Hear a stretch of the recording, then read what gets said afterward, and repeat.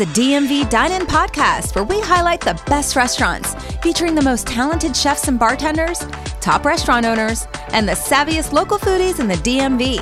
I'm your host, Elaine Espinola. Come dine with us, DMV style.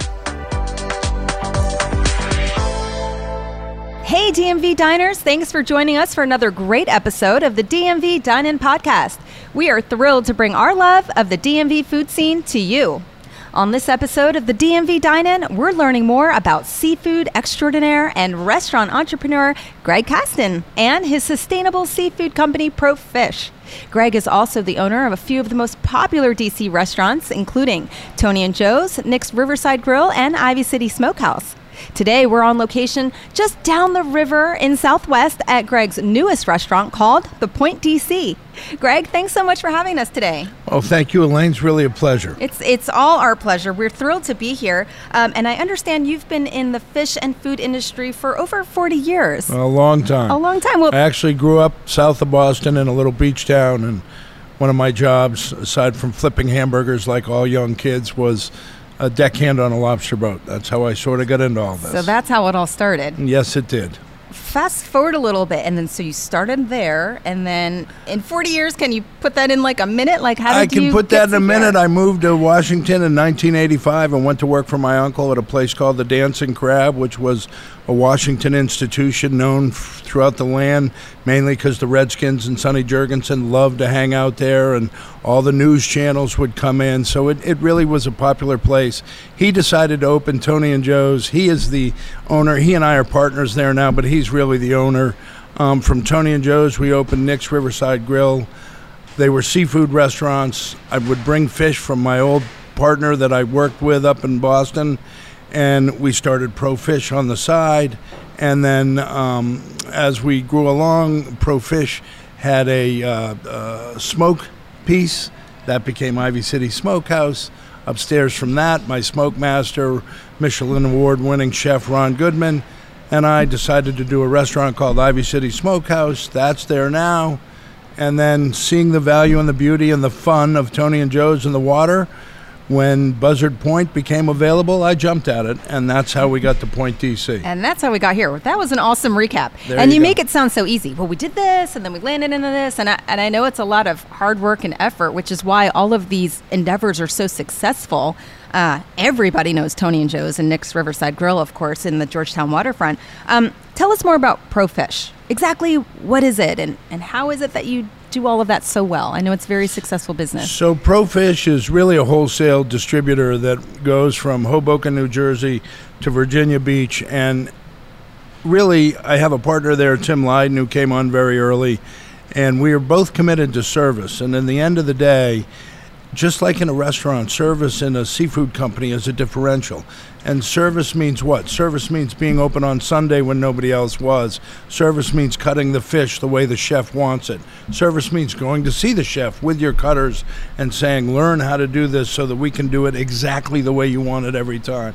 Service means finding that fish in the middle of Europe or the middle of South Africa or even China. I've been to China. I've been to Chile. I've been to Europe.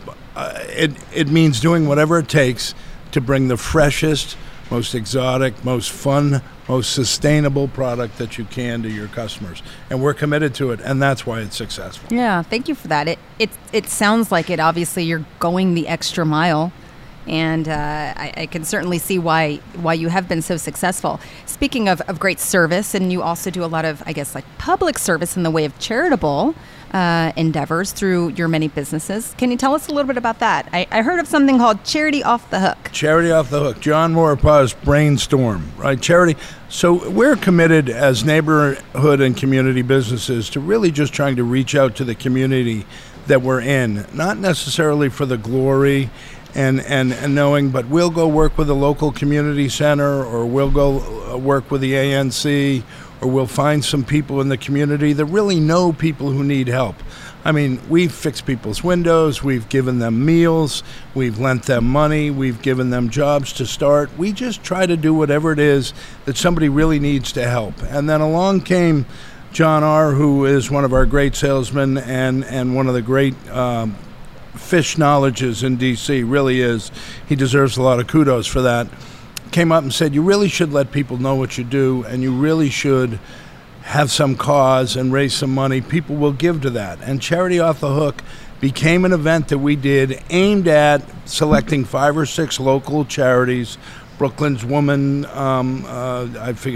Brooklyn's Woman, they help young pregnant women and whatnot, and as one example, we did something with the Arboretum and teaching kids how to plant trees is another example, and that's what Charity Off the Hook became, is really a beacon to raise money primarily through our vendors at ProFish, and to take that money and spread it back out to the community that need it, including fishermen. We would also look for fishermen who have a very tough way of life sometimes. People don't realize how hard it can be to fish. And that developed. Now that event, Charity Off the Hook, went away with the pandemic, and we're working now to bring it back and hope to have it coming again this April. Mm-hmm. So more on that later. Thank you for talking about that, because I think, when people think of restaurants, they don't always think about all of the many things and the impact that you have on the community. They're thinking, well, you serve great food and we love to come here. But any great business person, especially that has been in business as long as you have in the DC community, they're doing great things for the community. And it's great to hear about that. And also, the more you talk about it, the more people say, oh, I might want to be involved in that or learn more about that. So I love sharing those pieces too. Well, that's nice. The other thing we try to do is, in our organization, we have 575 employees, and over 200 of them have been with us for over 15 to 18 years. The tenure is very long. And the same thing applies. We try to really help those that work with us and treat them more like a family than just an employee. Sometimes that hurts and backfires and you pay a price for it, but more often than not, it's very rewarding, and the reward becomes a mutual loyalty from you to the employee and the employee back to your business. And I think consistency is the most important thing in a restaurant, and when you have that with your staff and consistency, it's easy to just let that flow through. Absolutely. And I believe when I was reading up about you, I read a lot about you wanting to employ and work with as many local vendors as possible, just keeping it local. Obviously, you're sourcing elsewhere probably too, but it sounded like that was something important to you, the local economy and the people here locally. It really is important to keep your food source as local as you can, and it's unimaginably hard to do that with the corporate farms and the massive commercial fishing and farming and beef raising that goes on. But where we can, when we can, as we can, we always try to reach out for that local. In fact, my chef at Tony and Joe's, Dave Stein, who does a terrific job, just brought me a rancher from Pennsylvania who has enough cows or steer that he can supply us with the meat that we want. So instead of buying what they call box beef or the traditional, it looks like we're going to switch to this farmer and have our own make, if you will, without branding it, without trying to make it something more than just a guy who's raising cattle just on the other side of the Pennsylvania line. Yeah, that's awesome. You mentioned COVID, and I'm glad to hear that all of your restaurants are still here. A lot of that's not the case for a lot of restaurants around the country and here in the DC area. Just in a nutshell, what was that like for you? Was it obviously you're here on the other side, so that's great, but challenging. What was important to us was to keep the core of our people employed. That in the backdrop of government shutdowns and customer concerns was very, very difficult. We converted, for instance, at Tony and Joe's and Nick's Riverside Grill in Washington Harbor, we converted and did an outside. We actually grilled outside, and we had people outside. It didn't make us money, but it actually kept several of our key kitchen employees able to work throughout that time. In addition to the poultry aid that I know everyone thinks everyone's living off the lamb here with the pandemic, but particularly the restaurant industry, who was already at the lower spectrum of the pay, were really hit hard by that. So they needed every dollar of help they could get and every dollar of work they could get. And we were happy to be able to try to do that with a pandemic. Yeah, that's great. Well, I can imagine how grateful they were that they were able to keep their jobs. And again, here we are thriving. Now we're at the Point D.C. When did you open the Point D.C.? The Point opened in May of 2021, actually right in the middle of the pandemic. Okay. And Buzzard Point, what was your kind of inspiration? I mean, how did this, hey, I'm going to go down there in this new waterfront and open a brand new restaurant? What was the... So, Buzzard Point, as a longtime Washingtonian, it is really funny because this is like where, I don't want to say mayors go to die, but I mean, this is where, the Pepco plant was here. It was very dark. There were no residents. There was nothing here. It was very mysterious. And, restaurants like to be avant-garde, so I came over to look at it because of what... And when I saw the view, and I realized that it was at the confluence of the Potomac and the Anacostia River, and I'm a big history guy, and all the history at Fort McNair and everything that surrounded Washington that happened here, it just cried out to be a restaurant and to be a social area and a social space. It's also the terminus of the Anacostia River Walk, which is a nice thing to have. Right in Georgetown, we have the terminus of the canal that goes all the way to Pittsburgh. This river walk goes out into Prince George's County and beyond, I believe. Yeah. So we like to be at the point of things, and hence we named it the Point D.C. I love it. That's great. And Greg, I got to tell you, this is beautiful. I mean, this restaurant in particular is gorgeous, and we're going to talk about that in a minute because I know you've won some Best Restaurant Design Award from Design Magazine, and I can see why. But also the area, as you said, I don't know how many years ago, but like you said, a mysterious area that not a lot was going on down here. As I drove through, new construction, beautiful buildings. I mean, there's a beautiful high-rise right next door that's gorgeous. So I guess up and coming is the word for this? That's a great word to put it, and they've even lit up the old Pepco plant. And if you look in front of the Pepco plant, there's a lot of apparatus that over the next 10 years will be abandoned and will be gone. So 6,000 homes here by 2028. All right. So a lot of fun. A lot of fun. And soon appear out in front of our place. For the last 3 years, I've been quietly working to get the Army Corps of Engineers, the Park Service, the district government, the district Department of Environment on the same page to allow us to put a dock outside. Part of what we're going to do with that dock is try to help the Anacostia watershed team plant more mussels and do some sustainable things out in the river. Part of it, what we're going to do, hopefully, is get people to be able to access Audi Stadium easier. I'm sure you've heard of the traffic jams they've had, and of course, the Nationals Park. And part of it's to have a little fun here at the restaurant too. Yeah, well, all exciting things. That's really great.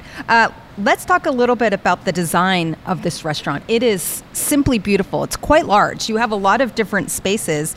Tell us about the spaces. Tell us what, if someone hasn't been here, tell us about the indoor, the outdoor, the garden patios.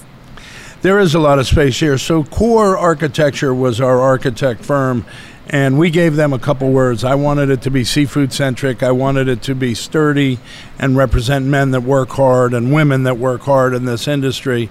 And if you look throughout, we have 2 private dining rooms. One we call the green room, one we call the private dining room. Both have green walls within them. Part of the attractiveness of the space was the 22-foot high ceilings. If you look, we have 4 columns of living walls. All of that is run by an irrigation system. Their plants are constantly fed. Amazingly, the temperature varies very much with the higher you get up, so we have to actually alter how much water goes during the day at a certain period of time. Really difficult. Wow. If you look at the bar, over the top of the bar, really there's if you would imagine a ship, like a ship of the line in the Napoleon era or something, that's the internal of what you would see on the inside versus the outside. It's made with burnt cypress. I love it. Over the booths, we have nice, spacious booths that people can enjoy. These lanterns are reflective of what you might see in an old shack down on Mobile, Alabama, or off the Gulf of in Louisiana or something, or Texas. We of course have a raw bar where we serve oysters from all up and down the Chesapeake Bay. We work closely with a number of them. We have sushi. We have tinned fish that we have brought in. We have 160 seats on the outside bar. The bar will soon be closable off in the wintertime so that you'll be able to have a private event out there. And like I say, when that deck's built, we'll have another little 100-seating platform right over the Potomac that really nobody except maybe Tony and Joe's has. Yeah, it is. I'm telling you, if you're listening and you haven't been down here, you need to come down here. This is a beautiful restaurant right on the riverfront. I mean, you're sitting here looking at the river, all these different spaces. I haven't seen the garden patios, but I was impressed just to hear a restaurant has both an east and west garden patio. That's lovely. We also have some really big fire pits. We got one that goes up 5 feet and 4 that'll keep you warm a little bit if it's maybe not today. The wind is blowing today, but... Yeah, that's awesome. This is beautiful. I love it. It feels great in here, and it's so spacious. And the other thing I love is all of these windows. A lot of natural light, and just you feel like you're on a cruise ship. It's really beautiful. You mentioned the menu. You said raw bar, sushi bar. Tell us a little bit about the wood-fired grill. So, I love a wood-fired grill. Anything cooked on a hamburger, chicken, a whole fish, particularly. We have a whole bronzini that we put on the wood-fire grill. We play around with whole halibut. I'm trying to work on our website where you can order like a 20-pound halibut, and we'll cook the whole thing for your party of 10 or 20 slowly over the course of 2 or 3 hours. And harder said than done to get that to stay in place. But the natural flavors that come with a hardwood and the lack of gas use is really wonderful for us, and it lets us create products and specials every day that people love. Yeah, that's awesome. Beautiful. Last question. Tell us about your chef. Chef, well, this has been a collaboration of a number of chefs. I mentioned Dave Stein. He does a lot of our stuff across the spectrum. Ron Goodman is another one who focused primarily on the Smokehouse, but was involved here in the creation and the direction. And then Satya Gumji is here now as the chef du jour, who's helping those two's ideas come to fruition. And Satya is now putting his own touch on it, which we're starting to see more and more of these fresh fish specials every day, and he just loves to get his hands dirty with fish. So that's my kind of chef. That's your kind of chef. I love it. Well, we have come to the point in our interview that we call the lightning round, Greg, where we just kind of ask you just questions about what you love. Just whatever comes to the top of your mind. It's meant to be fun. So here we go. You ready? I'm ready. All right. What would you say is your favorite dish on the menu? I eat the tin fish every time I get here, and people don't realize how good that is. And the way we serve it here is with 5 different accoutrements. It's not your traditional, here's a piece of tin fish and a cracker. It's got all sorts of little tastes that go on top of it. And by the time you're done, it's satisfying, it's really fun to eat, and it's really good for you. Tin fish. All right. If you're listening, Greg loves a tin fish. You should try it. I think when the restaurant owner says this is my favorite, that's probably something you want to try. Go-to brunch item. So this is an interesting one. We're getting ready to bring back a buffet-style brunch, but right now we have a la carte. And I love the steamship. I just love to see beef carved fresh, and it's going to be cooked on the wood fire grill right in front of you and sliced off. So I'm going to go with a future item of the steamship as my favorite brunch item. Okay, I bet it smells so good in here with that wood fire. Just unbelievable. I love the smell, and you can actually smell it as you walk up outside because it exhausts off the side. It gets you ready. Yes, that's you one walk way. in really expecting. Yes, you do. Your mouth is watering before you even get in. Favorite drink on the menu, if you have one? There's a bourbon smash out there that everybody loves. I myself am a Scotch man. I like Lafrogue. So it's hard for me to go into some of the drinks, but I know drinks are very popular, and they make this blackberry bourbon smash that people seem to line up for. All right. This is a hard one because you've got such a beautiful space, but what would you say is the best seat in the house? If there is one best seat. So if someone calls and they're like, I have a special occasion, I want the best seat in the house, where would you put them? So my first question would be, do you want to be seen or do you not want to be seen?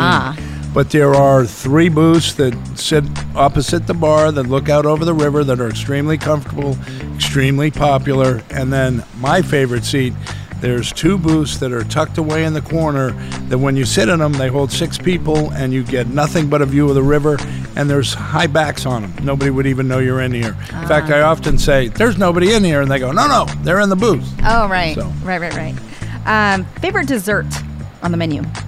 Ooh, I love key lime. Oh, me too. Here it's succulent too. It's got great whipped cream on it. Yeah. Key lime pie. Most memorable night in the restaurant's history.